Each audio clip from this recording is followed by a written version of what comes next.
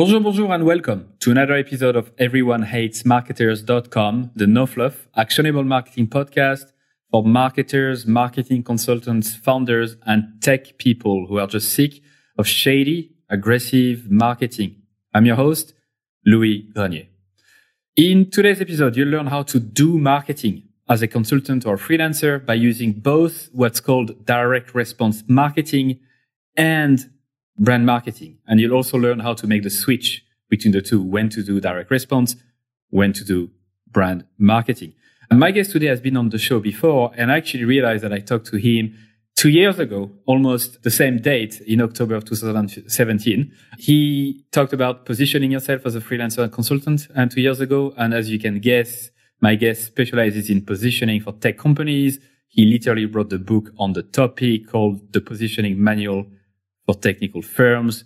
So he knows a thing or two about marketing for consultants and freelancers. But even if you're not a consultant or freelancer, I think you're going to learn a lot from this episode as a marketer, because a lot of principles will probably apply to you. So keep on listening, even if you're not a freelancer or consultant yourself. Philippe Morgan, welcome. Thank you, Louis. It's so funny that this was almost exactly 2 years ago. I feel like maybe I have a body clock that tells me I should reach out to previous podcast hosts at some interval, and apparently it's 2 years. Yeah, it makes me feel old as fuck. It really does. It's weird. It's been a lifetime. Sorry, well, I was going to give you a hard time and say I thought this was the Everyone Loves Marketers podcast, and I'm going to have to leave because, no. Anyway, it's good to be back.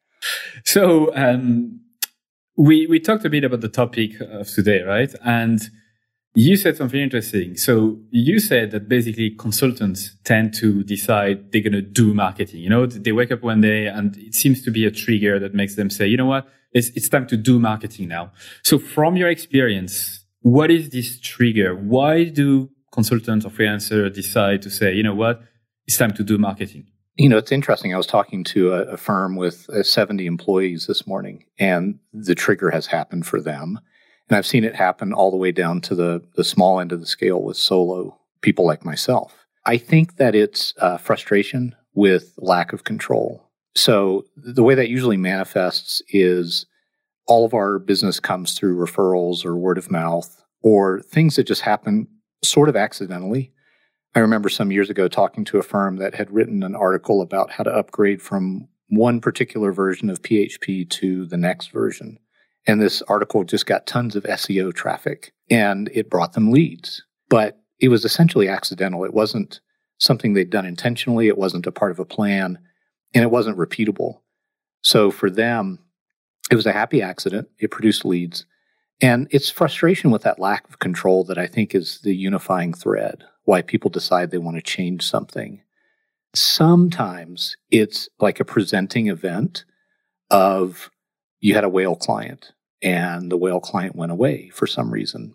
And there was no whale clients, in my experience, don't travel in pods. They don't travel in groups. They usually come along one at a time. And so there wasn't one to replace the whale client. So it's something like that where there's a feeling of frustration, and people perceive most forms of change as risky. And so there's a greater willingness to embrace that risk and try something different. So what we do then is what I want to spend the first time of our time together talking about, because it's not the same thing every time, but there's this consistency to what we decide to do when we get fed up with not having control. Right. So before we dive into that, which I suspect you'll talk about like direct response and what it means, what is direct response marketing in the first place, and all of that. What's happening really for most consultants and firms who rely on clients from like word of mouth recommendations and some random leads coming from, random places. It's really this feeling of that they don't have control over the number of leads they get, the number of clients that they get, right? And it's like they have no way to control that. And it seems like the second trigger is more, they are literally, going to fall from a cliff if they don't do something, or else their business is going to plunge because they lost a big client and they need money. And so in this situation, they are way more willing to take a risk and go out of their way to find new clients. Yeah, it's almost like that fight or flight response that we have when something threatening happens. We believe it's threatening. And you change your behavior in that moment, and you're willing to do stuff that's pretty extreme compared to your normal behavior. So I find that sometimes those clients are really successful at executing the change because, their normal defense mechanisms around change are gone. But yeah, those are the two main sort of triggering events: is a slow building frustration of, if this business is going to last, I need to be in control of it more than I am right now. And one of the things I need to control is how much opportunity I have. I kind of hinted at it just a few seconds ago, but what do you think is wrong with their approach? Why do you think they just get clients randomly? What's the issue there? I call it it's a sort of tailwind effect. So this is more relevant. So parts of what we're going to say are going to be relevant to different people. What I'm about to say is relevant to people who are bootstrapping. Like they got into self-employment like me, like I think a lot of people did, where they had a job and then they said, I'm going to work for myself. Or they didn't have a choice in the matter. They got laid off and decided to kind of improvise something as a self-employed person. So for those people, when you do that, there's, lots of sayings about like how, just take some bold action and the universe will help you out. Well, what happens is unless you're a complete isolated person with no social network at all, when you become self-employed, people want to help you. They see this event happening in your life. It feels risky to them. And so they try to help you by giving you opportunity. So they proactively start saying, Philip just went self-employed. Back when I did this, I was operating as a copywriter. And so they would say, do I know anybody who needs like any kind of copywriting? And they would proactively connect me with that opportunity. So that's a tailwind. That is people volunteering to do business development on your behalf because they like you and they don't want you to fail, which is beautiful. It like restores my faith in humanity sometimes that people will do that, but it doesn't last for forever. And it depends on your situation, but I would say for most people, it's like 1 to 3 years, and then that tailwind is going to go away. People are going to say, they're basically going to get tired of you outsourcing your business development to them. And so they're going to say, well, I don't know who else I can send to Philip. I've sent everybody I can think of to him. I don't really exactly know what Philip does, to be honest. I think he does copywriting, so I don't know who to send to him. So I don't want this to turn into a positioning discussion because that would be the first part of the answer to that, is becoming super clear about what you do. But again, you start to, what I've seen anyway with the clients I work with is maybe 2-3 years in, they start to see their opportunity surface area getting smaller. And that happens because people are just not doing what they used to do, because what you were really doing is outsourcing your business development to them. Yeah, I love the way you're putting that. And again, I completely join you in what you said. And when you started as a copywriter, when I left employment with no plan, expecting to find clients, that's exactly what happened. I didn't have a lot of people in my network, and I had a few people recommending me and all of that, but it didn't last 1 to 3 years. It lasted maybe how long 3 to 6 months.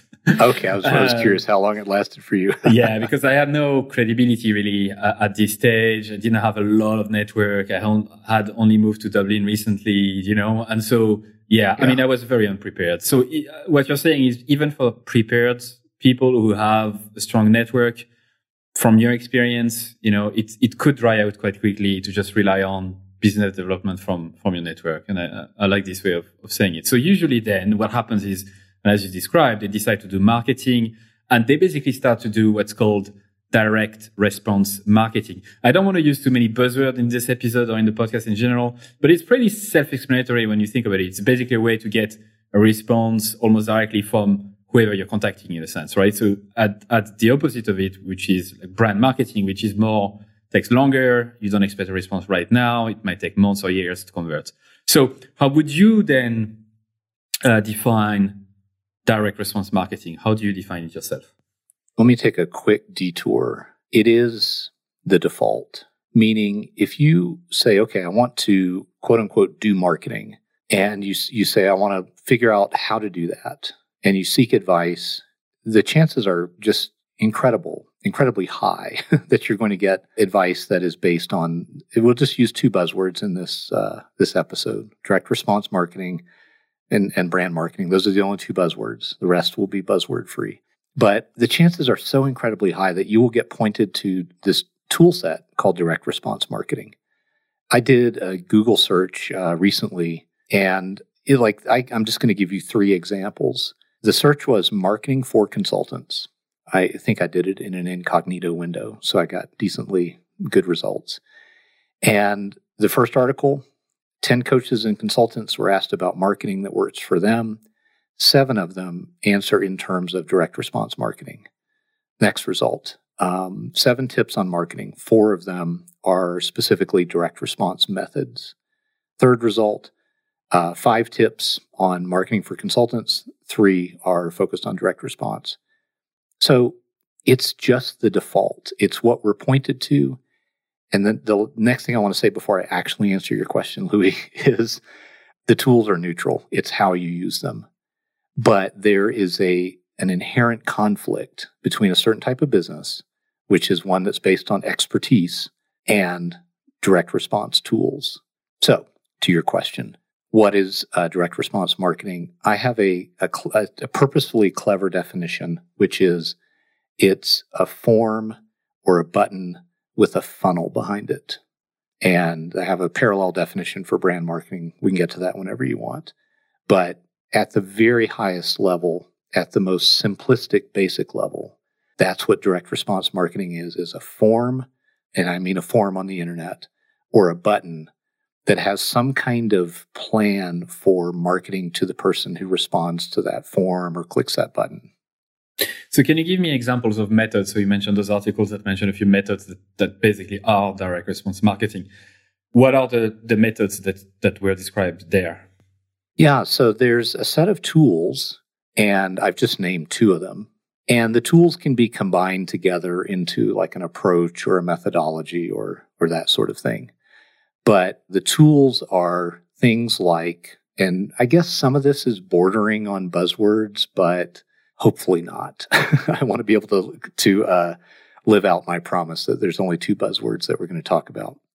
So let's see. I mean, I can run through a list of the tools, and then let's circle back and dive into any one of these that you think would be interesting to Sure. our listeners.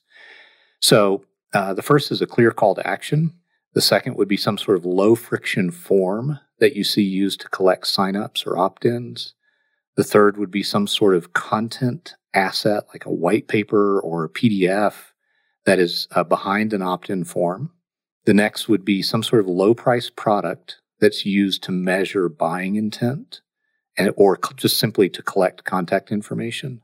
The next would be some kind of event that's actually, the purpose of the event is not to be valuable in and of itself. It's just meant to collect contact information that will later be used to promote something.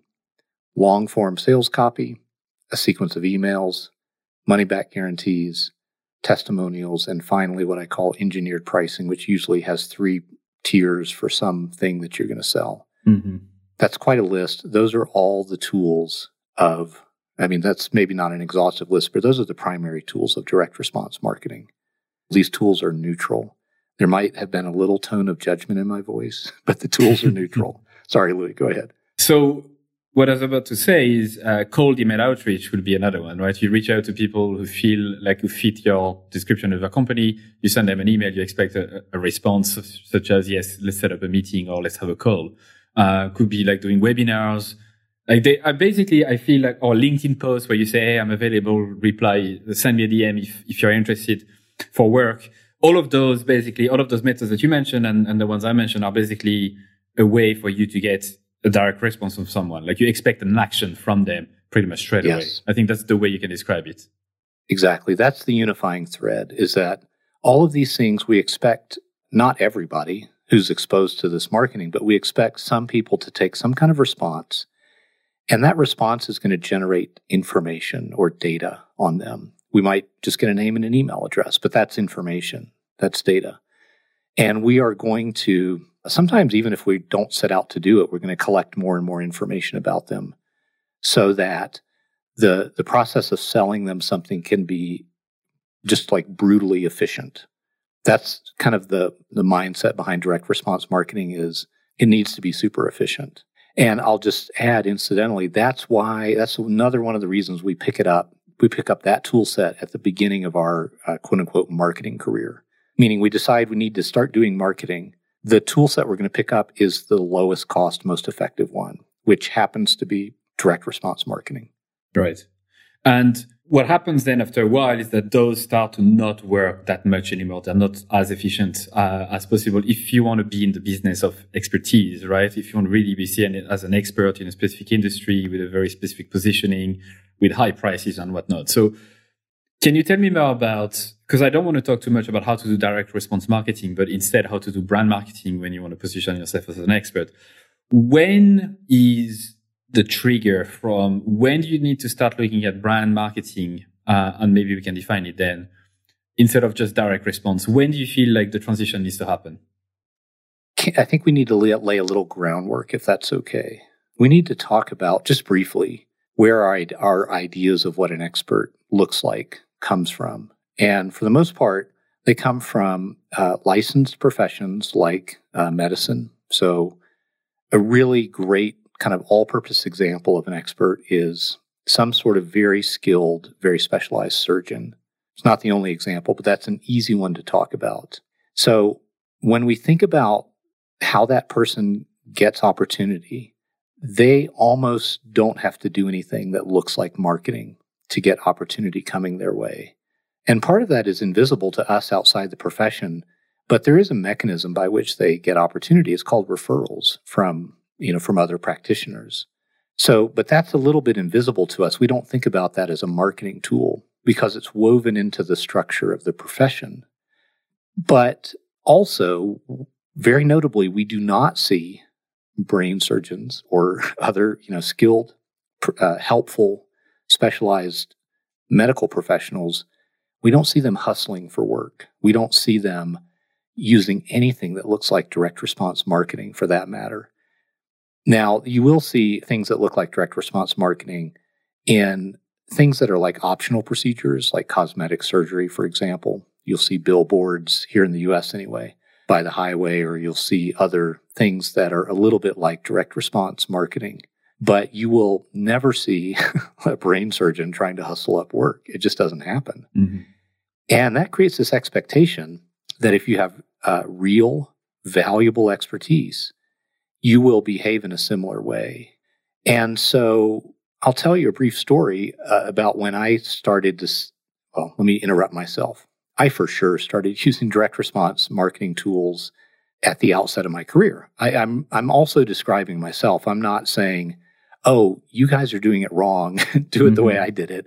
I'm saying that this transition from direct response to brand marketing tools is pretty natural and pretty consistent for most professionals.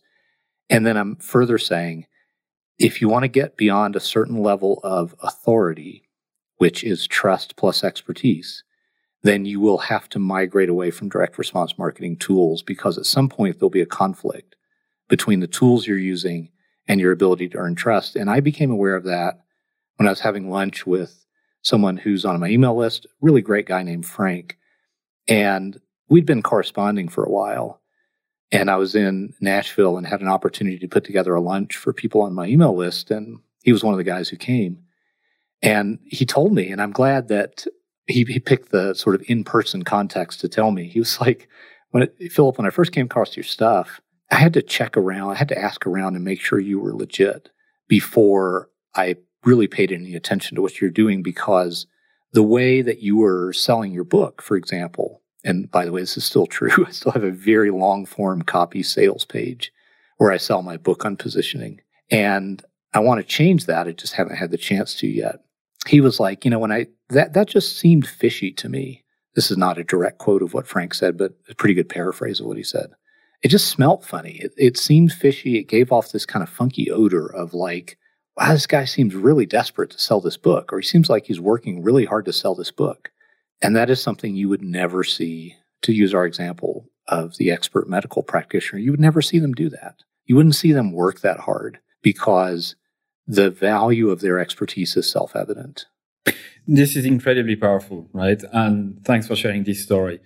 Let me try to rephrase it in a way, make sure I understand it and also repeat it for listeners right now.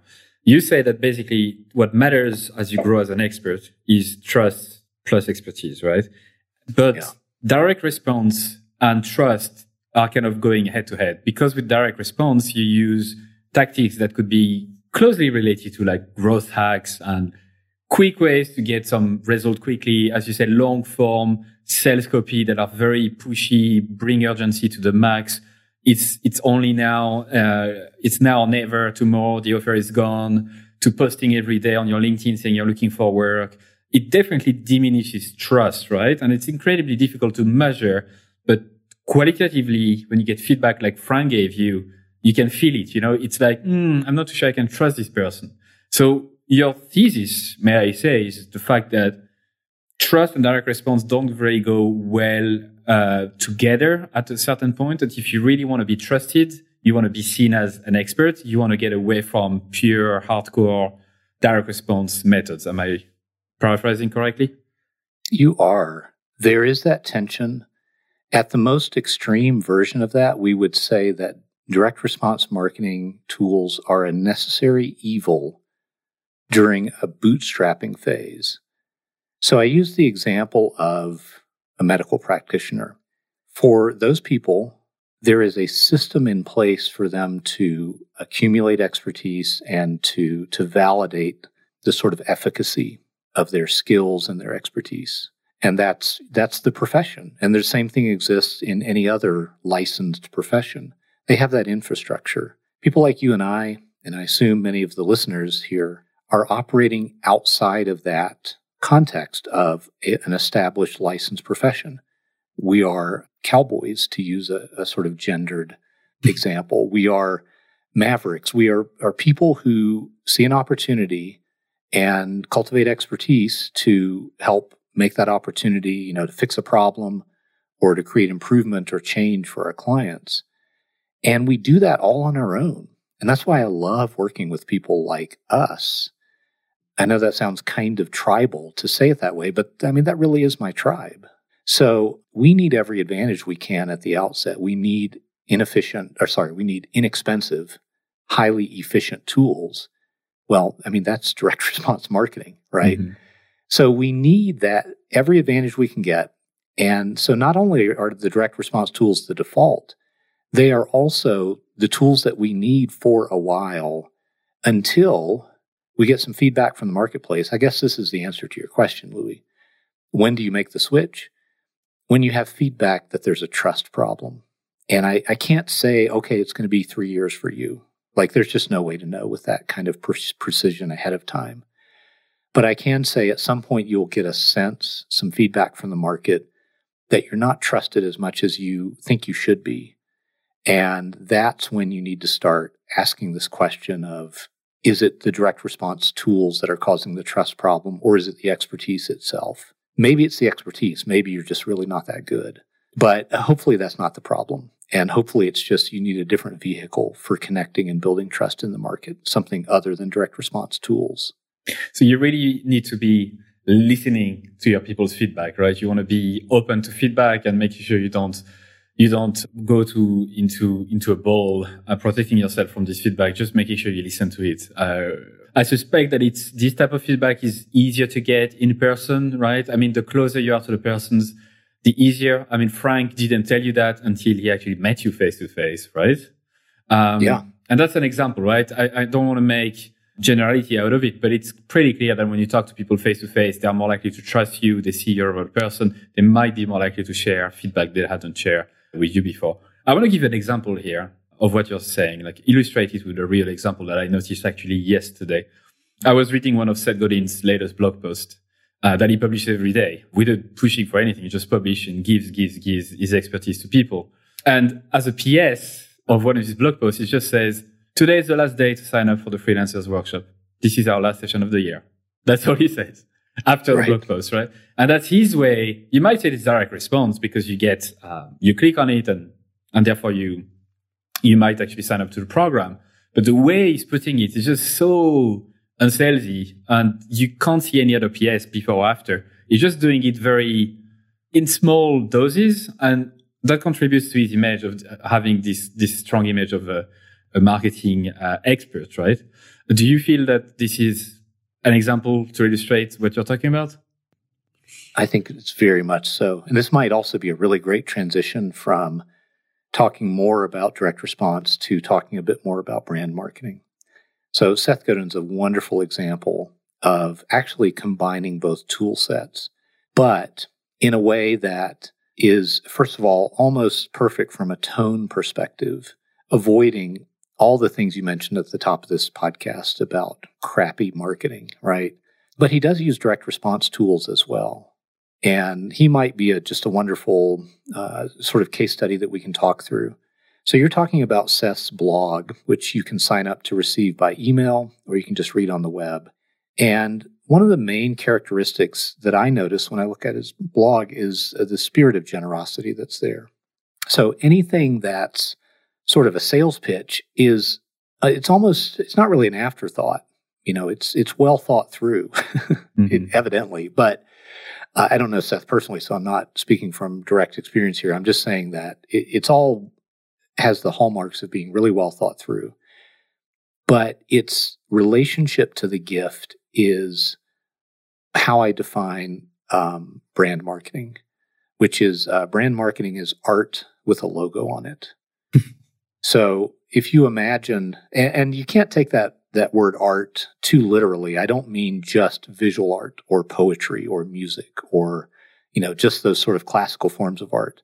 I mean anything that's meant to speak to a culture in a way that challenges or enriches the culture. And I'm borrowing a little bit from Seth when I use the word culture. But again, when I say culture, you should really just think like a group of people who have something in common. So when you're intentionally making something that is a gift, no strings attached, but there's a little logo on it, and the logo is sort of the fingerprint of you. It might be your personal brand. It might be just the fact that you transmitted or created or gave the gift.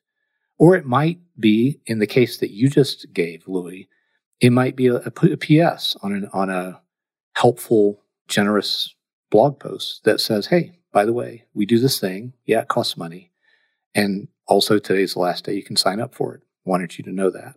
Like that relationship between the generosity and the gift, there's always a commercial intent with almost any form of marketing.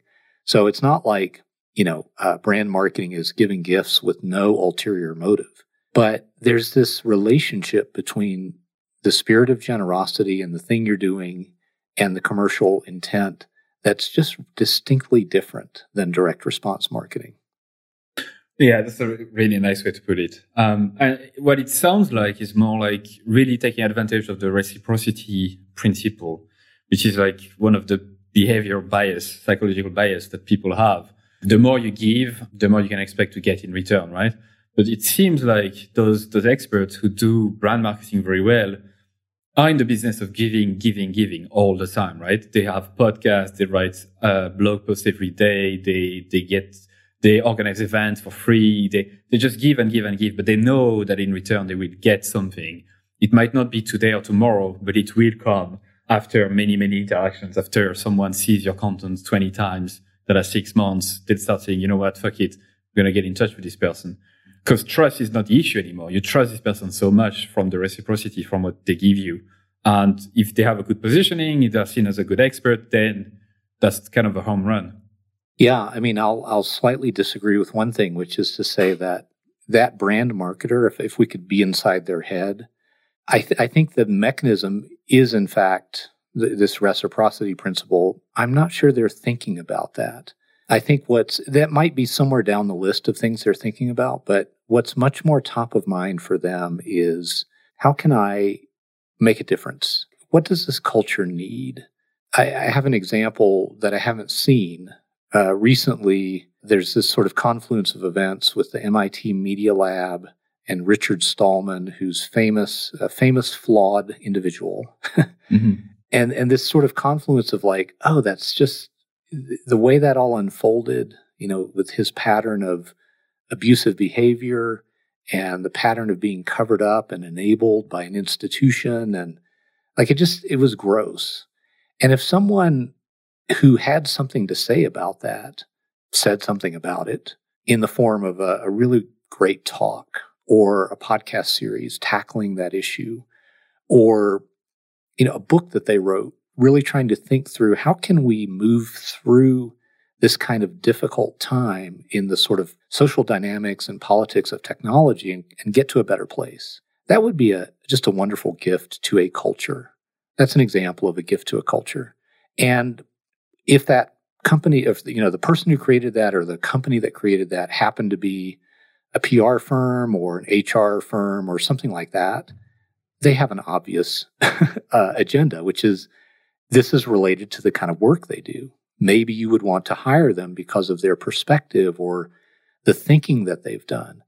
But the gift itself, I think, comes from a place of real generosity, of thinking and feeling, we've got a group of people that we care about serving, and they're suffering because it's, this event is difficult for some people and traumatic for others, and we need a way out of this, and we're going to contribute our thinking to try to create a solution here.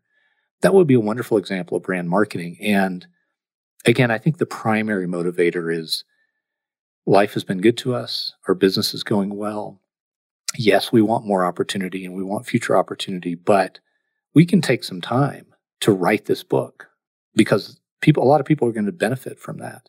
So I think that's really what drives a lot of brand marketing, is that feeling of, I've got something to offer here. I think there's an audience for it.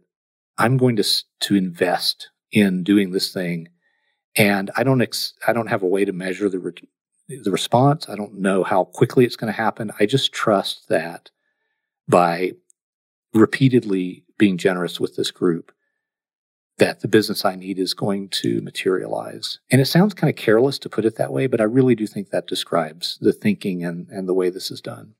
So repeatedly being generous with the people you seek to serve is kind of a good definition of all of this. And repeatedly is extremely important, right? Repetition builds trust. That's also proven. The more you show up regularly, day after day, week after week, year after year, the more people will trust you. Obviously, that means you need to show up and publish good stuff and share interesting stuff. But it's clear that repetition is also part of this. So generously and repeatedly sharing stuff to your people, right? The people you care the most. So let's get into a kind of a step-by-step sort of a method.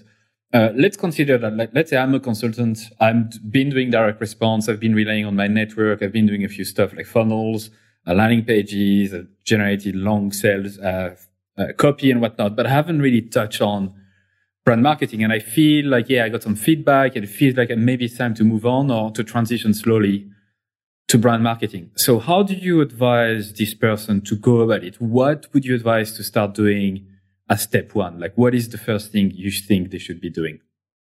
I mean, this will sound weird, but if you have any feeling of like, oh, I've been doing it wrong, or I'm not really proud of what I did as a direct response marketer, even if you're a consultant using those tools, you're still kind of a marketer.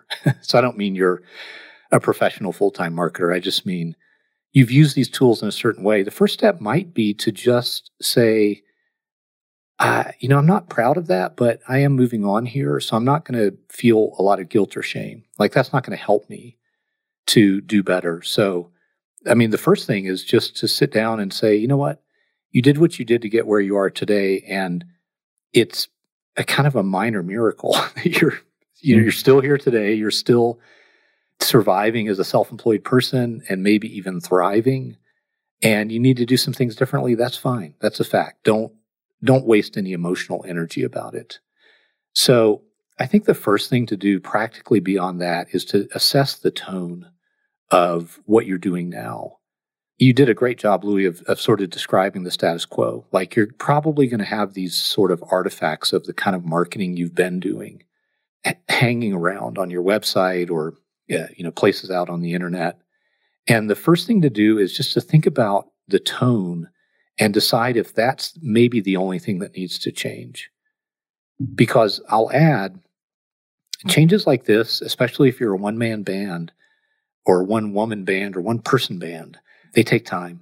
they're not overnight changes. They're not something where it's like changing the headline on a website or changing a few pages on a website where you could do it over a weekend.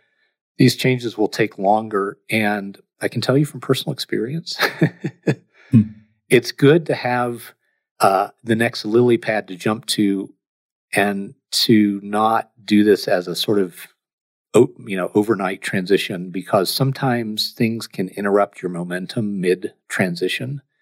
And you'll find that you're like, okay, I think I need to change some things about how I do marketing. And then you'll just start making the change, and then something happens. Before we hit record, you mentioned you're moving house. That's pretty disruptive. That's not the ideal time to launch a new project. So if you lose momentum on the change, it can be painful because that can start to affect your lead flow, and that can start to affect your financial viability. So make sure you're thinking about this in terms of a gradual transition or some overlap, or not biting off more than you can chew, because if you lose momentum, it may not go well for you.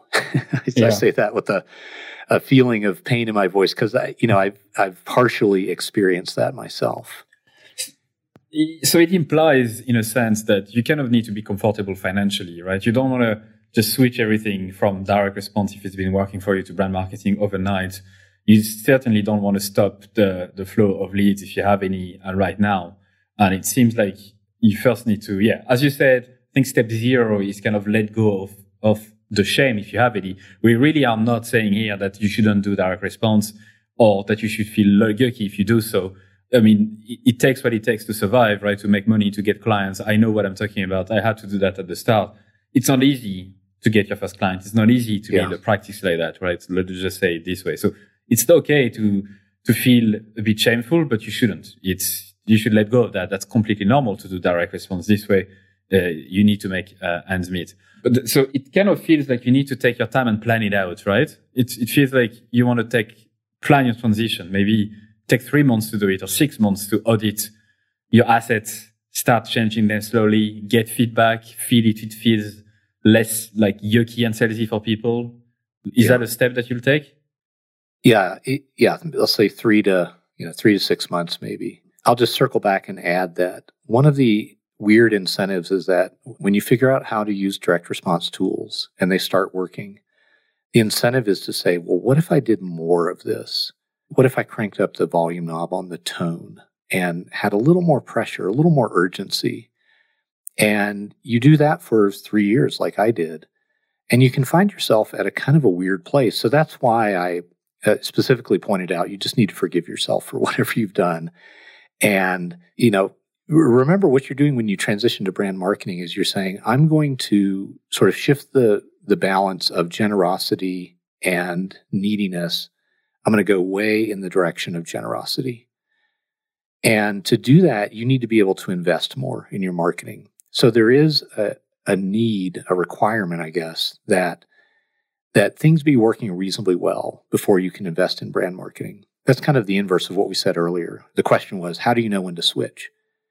I said, well, when you get some feedback that maybe your trust is affected in the marketplace by what you're doing.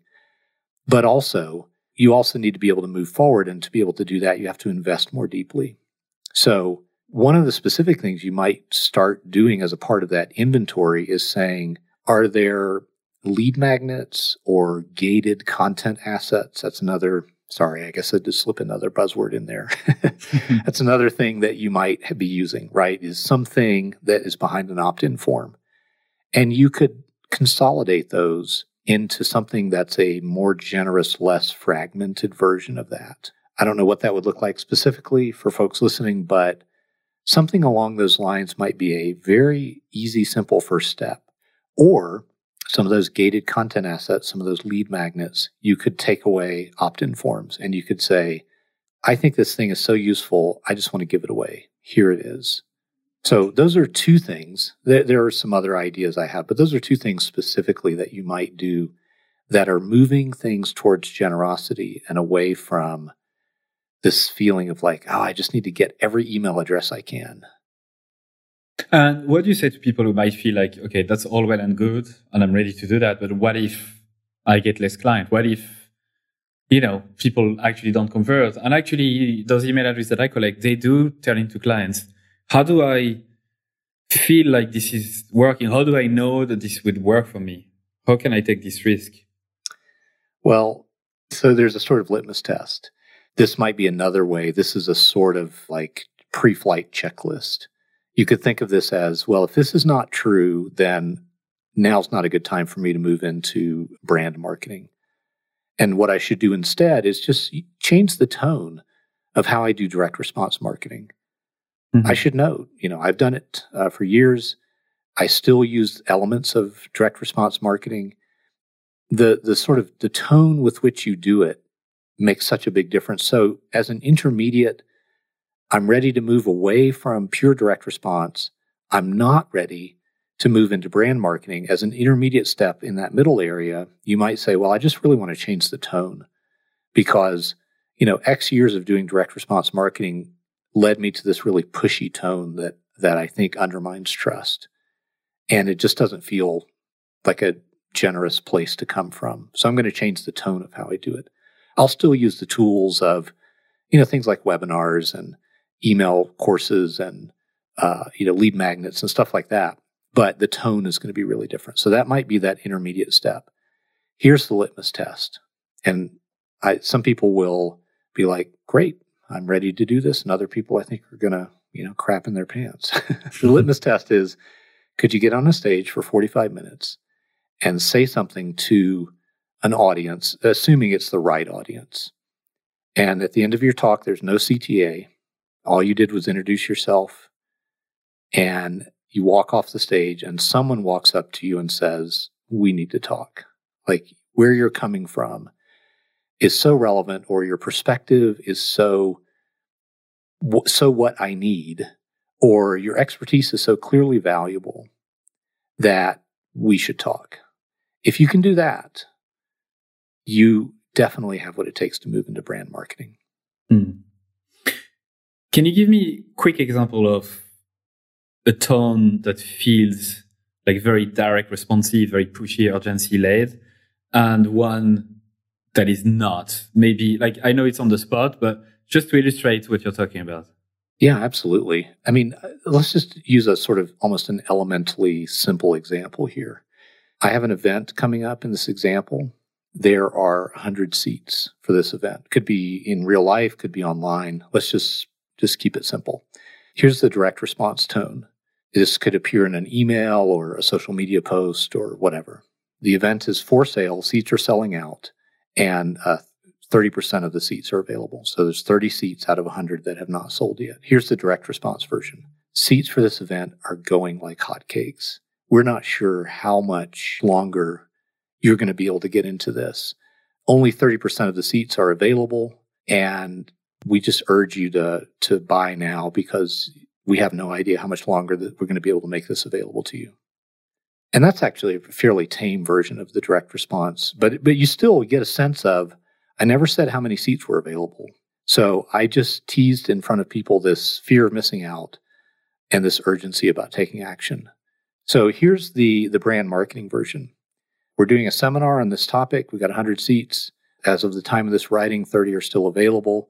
If you're trying to learn more about whatever, this is going to be a good event for you. Here's how you sign up. So that's one example of the tone difference. Mm-hmm. Let me give you another one. I'm going to name them because I feel like their copy and their tone is extremely salesy, very pushy, very urgency driven. And I don't really trust this company for this reason. So ClickFunnels is the one I'm talking about. Their homepage is like, quickly create beautiful sales funnels that convert your visitors into leads and then customers without having to hire or rely on a tech team. Start free 14-day trial now. Start building your first funnel right now. That's their call to action, right? Yeah. And their entire site is based on that. Now, I respect what they've built as a business. Fair play for building such a big business. I'm not able to do that, so fair play to them. But when it comes to the tone, and if you want an illustration of what is very direct, responsive, very urgency-led copy that you should probably stop using if you want to be seen as an expert, I think go to clickfunnels.com and see what I mean. It's very out there. I mean, that's my personal perception of it, obviously. Yeah, I think that's a good example. And again, mine wasn't even as extreme as I've seen, but hopefully it illustrates that these are subtleties when we're talking about tone. A lot of times it is a subtlety.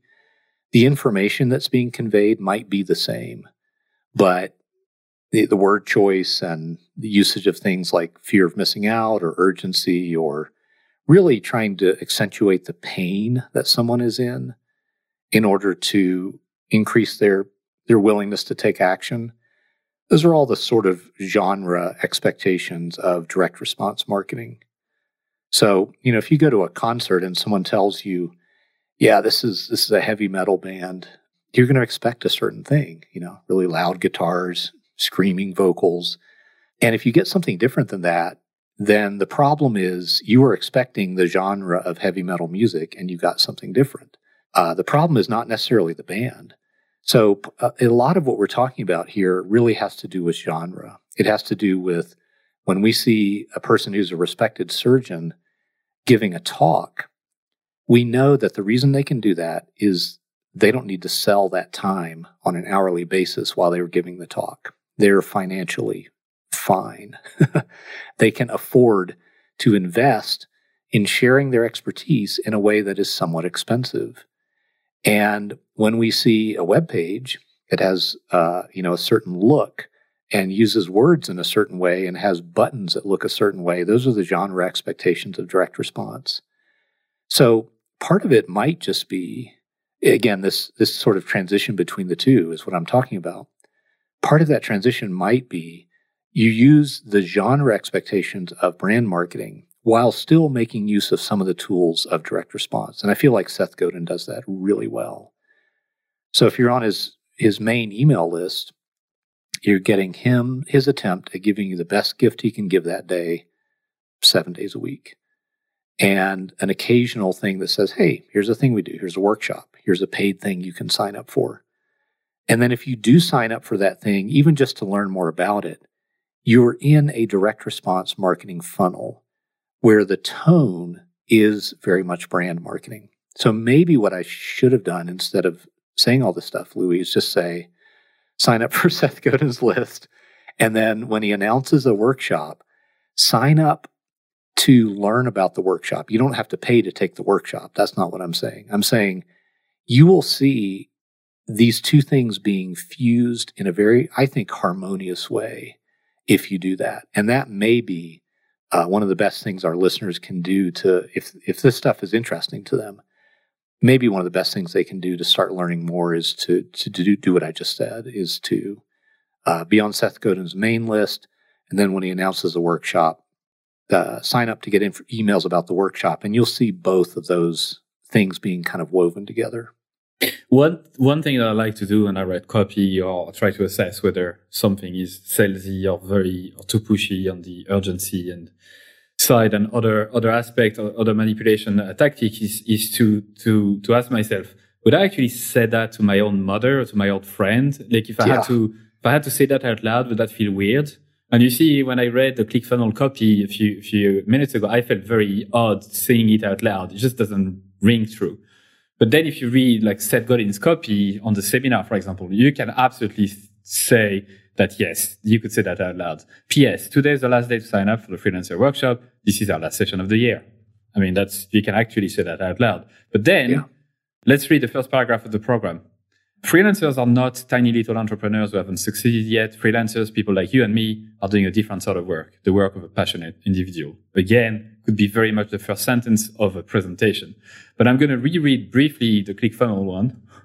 And I know they're not selling the same thing, and I know it might be working for them. I'm just trying to make a point here. Quickly create beautiful sales funnel that converts your visitors into leads and customer without having to hire or rely on a tech team. You would never say that out loud to someone. It just doesn't make any sense, or at least I don't think it does. So apart from the tone itself, and then we can transition quickly to the last few questions I want to ask you.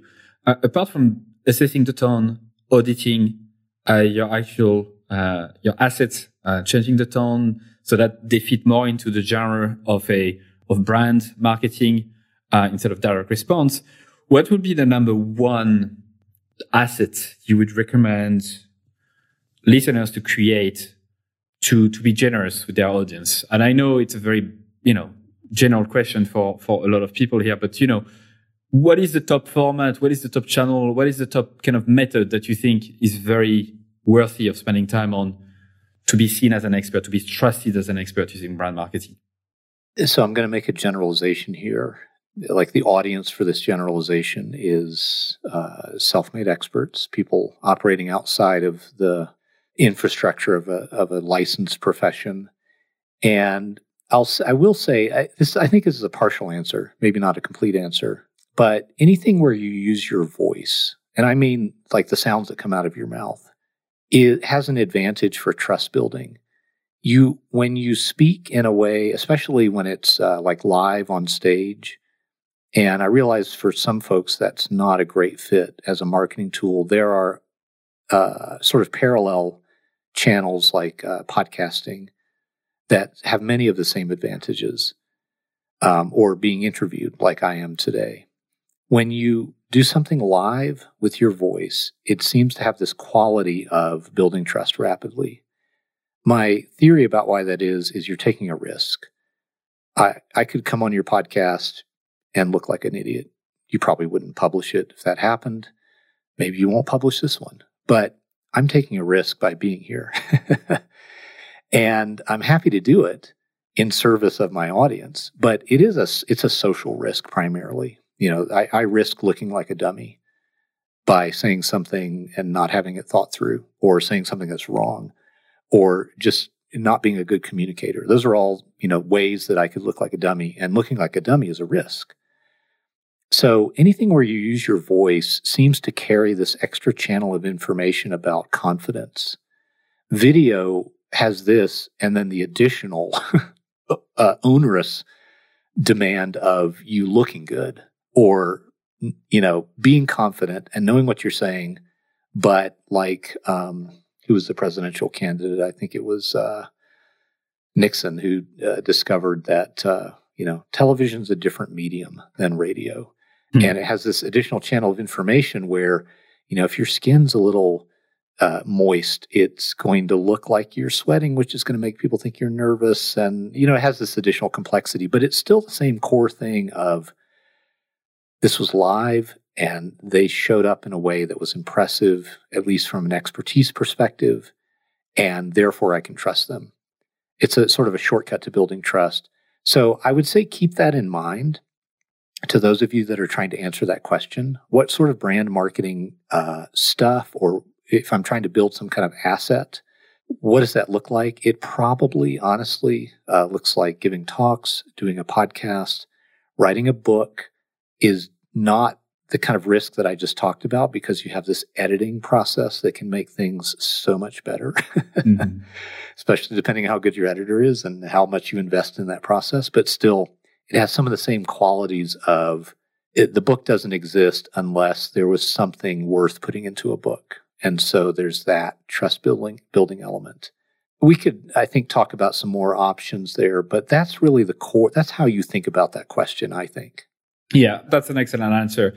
Something I've been thinking about it for a long time, and which is why I believe podcasting as a channel is working very well nowadays.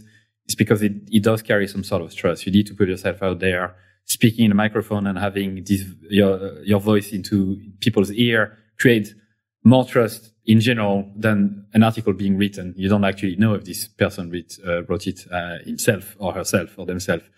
And yeah, I agree with you, like 100%. Podcast interviews, videos, anything that carries more than just the written word probably has more power overall. And again, we're making generalization here, but I've seen that happening quite a lot. Philippe, thanks so much for sharing those insights. Very thoughtful insight as always. I like the way you think deeply about topics before sharing any of them. So I think listeners we're quite happy to hear from you today. Just have two questions before I let you go. Great.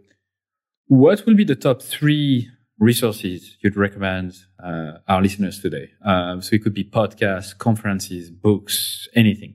Okay, I've got a few. So there's a book called The Business of Expertise, written by David C. Baker.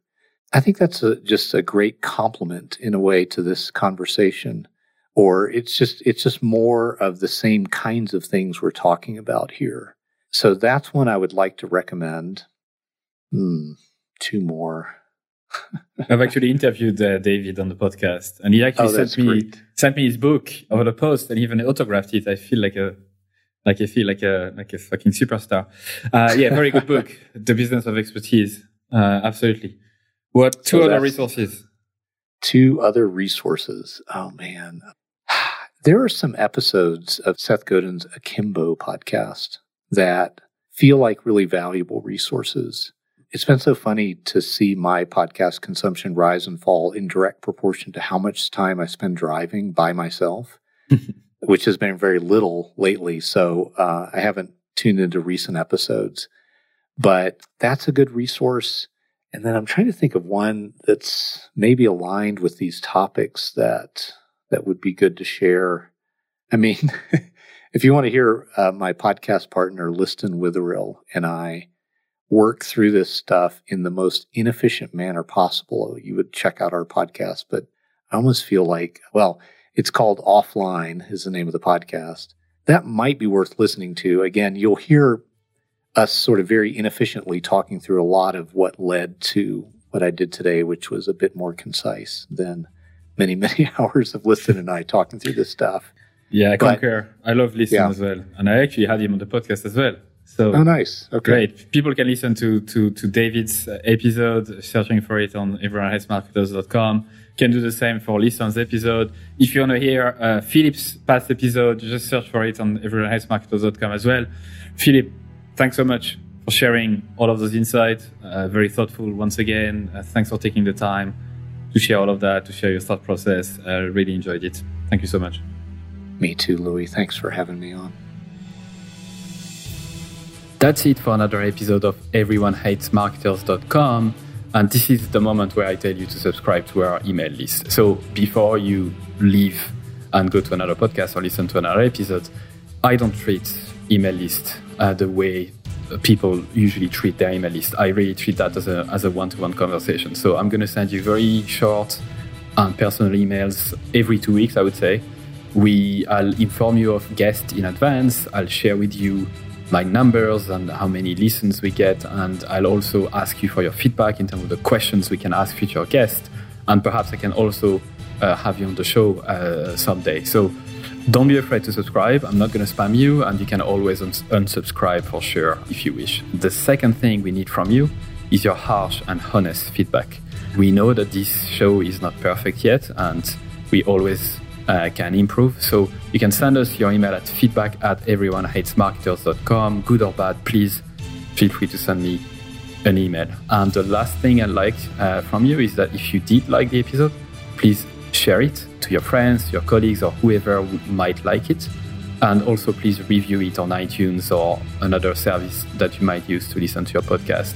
Because if you leave us a 5-star review, it means that more people will be likely to listen and we can spread the word quicker. So thank you so much once again, and au revoir.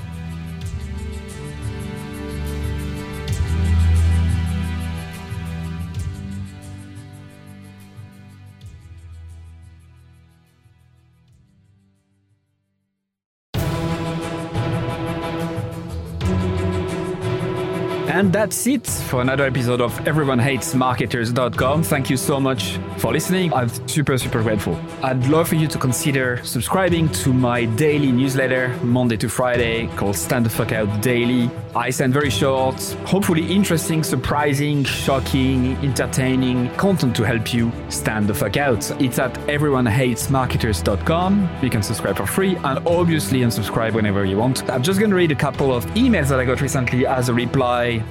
Juma said, your content attacks the mind primarily, which is such a good thing because most of us are skilled at what we do, but we don't have the courage to do it our way. Mark, who just subscribed a couple days before, said, this is my first issue of your newsletter. Love it. Glad I subscribed. Brianna said, I just realized this morning that my email habit is now to 1, skim through the list, 2, select all unread industry email except yours, 3, delete and don't think twice, 4, quickly skim yours. Amy said, also loving the new content that's coming from you. It feels really lovely. Candle said, I like your writing a lot. It really resonates. There's so much bullshit out there. It's good to touch the authentic. And Chloe said, where is the I fucking love this email button? Brilliant. I hope you subscribe. You'll be joining more than 14,000 subscribers at this stage, which is crazy. It's the size of a small stadium. Anyway, thank you so much. See you on the other side.